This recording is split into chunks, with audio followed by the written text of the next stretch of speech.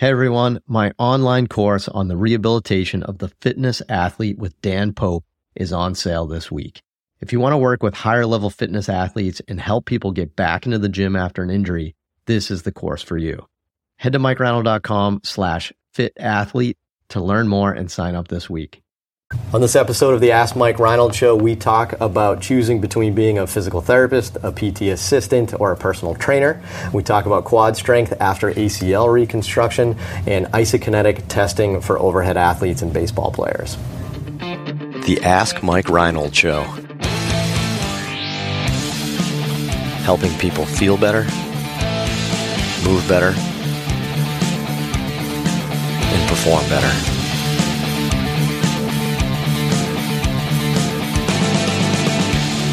Welcome back, everybody. Episode 8 of the Ask Mike Reinold Show. I'm here with Lenny Macrina, my partner champion, director of PT here.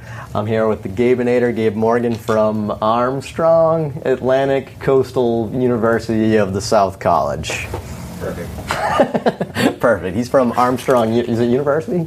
Yeah, so you say university. Every episode, we still can't get welcome, Gabe. We're back for another episode. I'm going to answer your questions. So please, if you have more questions, keep sending them our way. MikeReinold.com/podcast, or use the hashtag AskMikeReinold on Twitter, and we'll get your questions on the episode, hopefully. But Gabe, what do we got? Let's go question number 1. First one comes from San Antonio, Texas. Robert asks, I'm a NASM fitness trainer, VA in education, prior military, and 34 years old. I'm currently re-attending college, taking prereqs, doing volunteer time at a PT clinic, and trying to pull up my GPA to apply to the DPT program. It's been way more challenging than I expected. I've looked into a PTA program, but I tend not to get positive feedback on that. Any advice for aspiring PTs, and where do you see the future of physical therapy, as well as a trend of fitness training with functional fitness, corrective exercises, and giving stretch routines that may overlap with what a PT does? All right, so let's see. This is a question then from Robert from San Antonio. Good city. I like San Antonio. But let's see. So Robert's a personal trainer. He's considering going to physical therapy school, maybe PTA school, right. Or does he just continue being a personal trainer and start to blend into the corrective exercise world? Heck, you want to start, Len? I mean, yeah, you get that's a lot. But I think it depends on the life you want to lead. I think I'd have to take a step back and dealing as a PT, I have a relatively normal schedule. So you can create an 8 to 5 schedule, 9 to 6, whatever. I think when you're a personal trainer, it seems like the life is a little all over the place. You're going to have your 6 o'clock till 10 o'clock appointments, and then you have like 5 hours off, and then you have your late afternoon, evening appointments. If you're okay with having 12, 14-hour days and probably making a decent amount of money, then I think that's something to consider, and a lot of people do that, and that's tremendous. I'm a PT, so I like the normal 8 to 5, 9 to 6 kind of world, and then I can supplement other things in other ways and have evening work if I want it, or any other thing. So I think taking a step back and knowing what life you want, I think that's going to be one big consideration. I don't know if you have anything else. Yeah, I mean, I think you get two things to consider. What do you want to do every day? I think that's part of it, and then also some of just the lifetime ramifications. So we're talking about either being a PT, a PTA, or a personal trainer, and you're going to be in. If you continue as a personal trainer, you'll have no more accumulation of debt.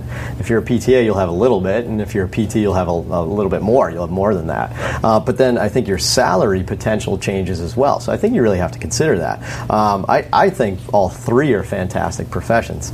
I recommend anybody going to any of the three depending on their specific needs.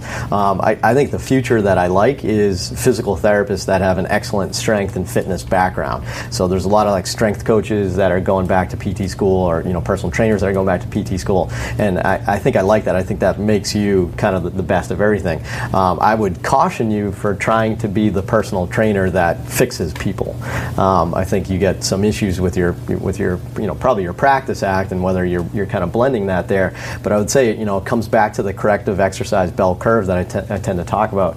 You probably get lucky 20% of the time with your corrective exercises and help people, but the majority of time you're going to probably do nothing, and sometimes you're actually going to even hurt people. So if you I always kind of like say it, if you just flip to like chapter 7 of some sort of corrective or mobility book and try to slap some exercises on somebody without a proper assessment or evaluation, I think the majority of the time you end up hurting the person. So I definitely don't recommend kind of going that approach. I recommend you learning that, but I recommend you collaborating with the right professionals to kind of do that together. So I don't know if that helped you in any way. But I definitely agree, and it's gonna. I don't know your personal situation, Robert, but how long is it going to take for you to get your GPA up, and then can you afford the debt? Can you afford the 2 to 3 years of time spent in PT school?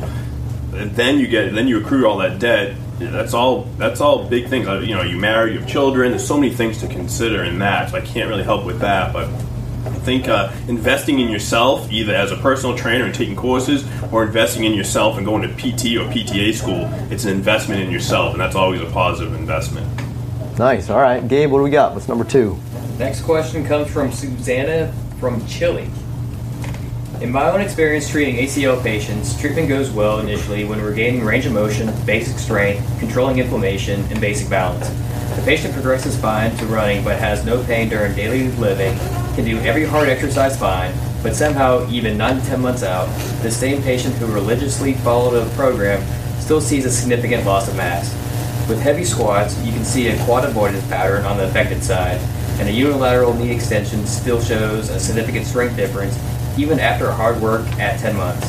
My question is, how can I better facilitate strength/hypertrophy for faster increases in muscle mass, specifically in the quads, and is the quad avoidance pattern a neuromuscular pathway problem? Big question. We got some long ones today. Yeah. Let's try to get shorter questions, maybe. But all right, so Suzanne from Chile. Yeah, see it a lot. So yeah, ACL patients that essentially have prolonged quad weakness. So I think the literature shows that even at a year out, and there's some studies you can probably find 3 months, 6 months, 12 months out, that you have quad deficits down there. Even if you feel normal, even if you've completely returned to functional activities and even sports, you tend to have quad deficits. I do know there's also studies that show that for some reason this is more noticeable in women than men. And I do know I do know that there's ways that we can kind of beat that. So the studies, I think, in my head that I know of, there's 2 main things that can minimize that I know have been proven in the research.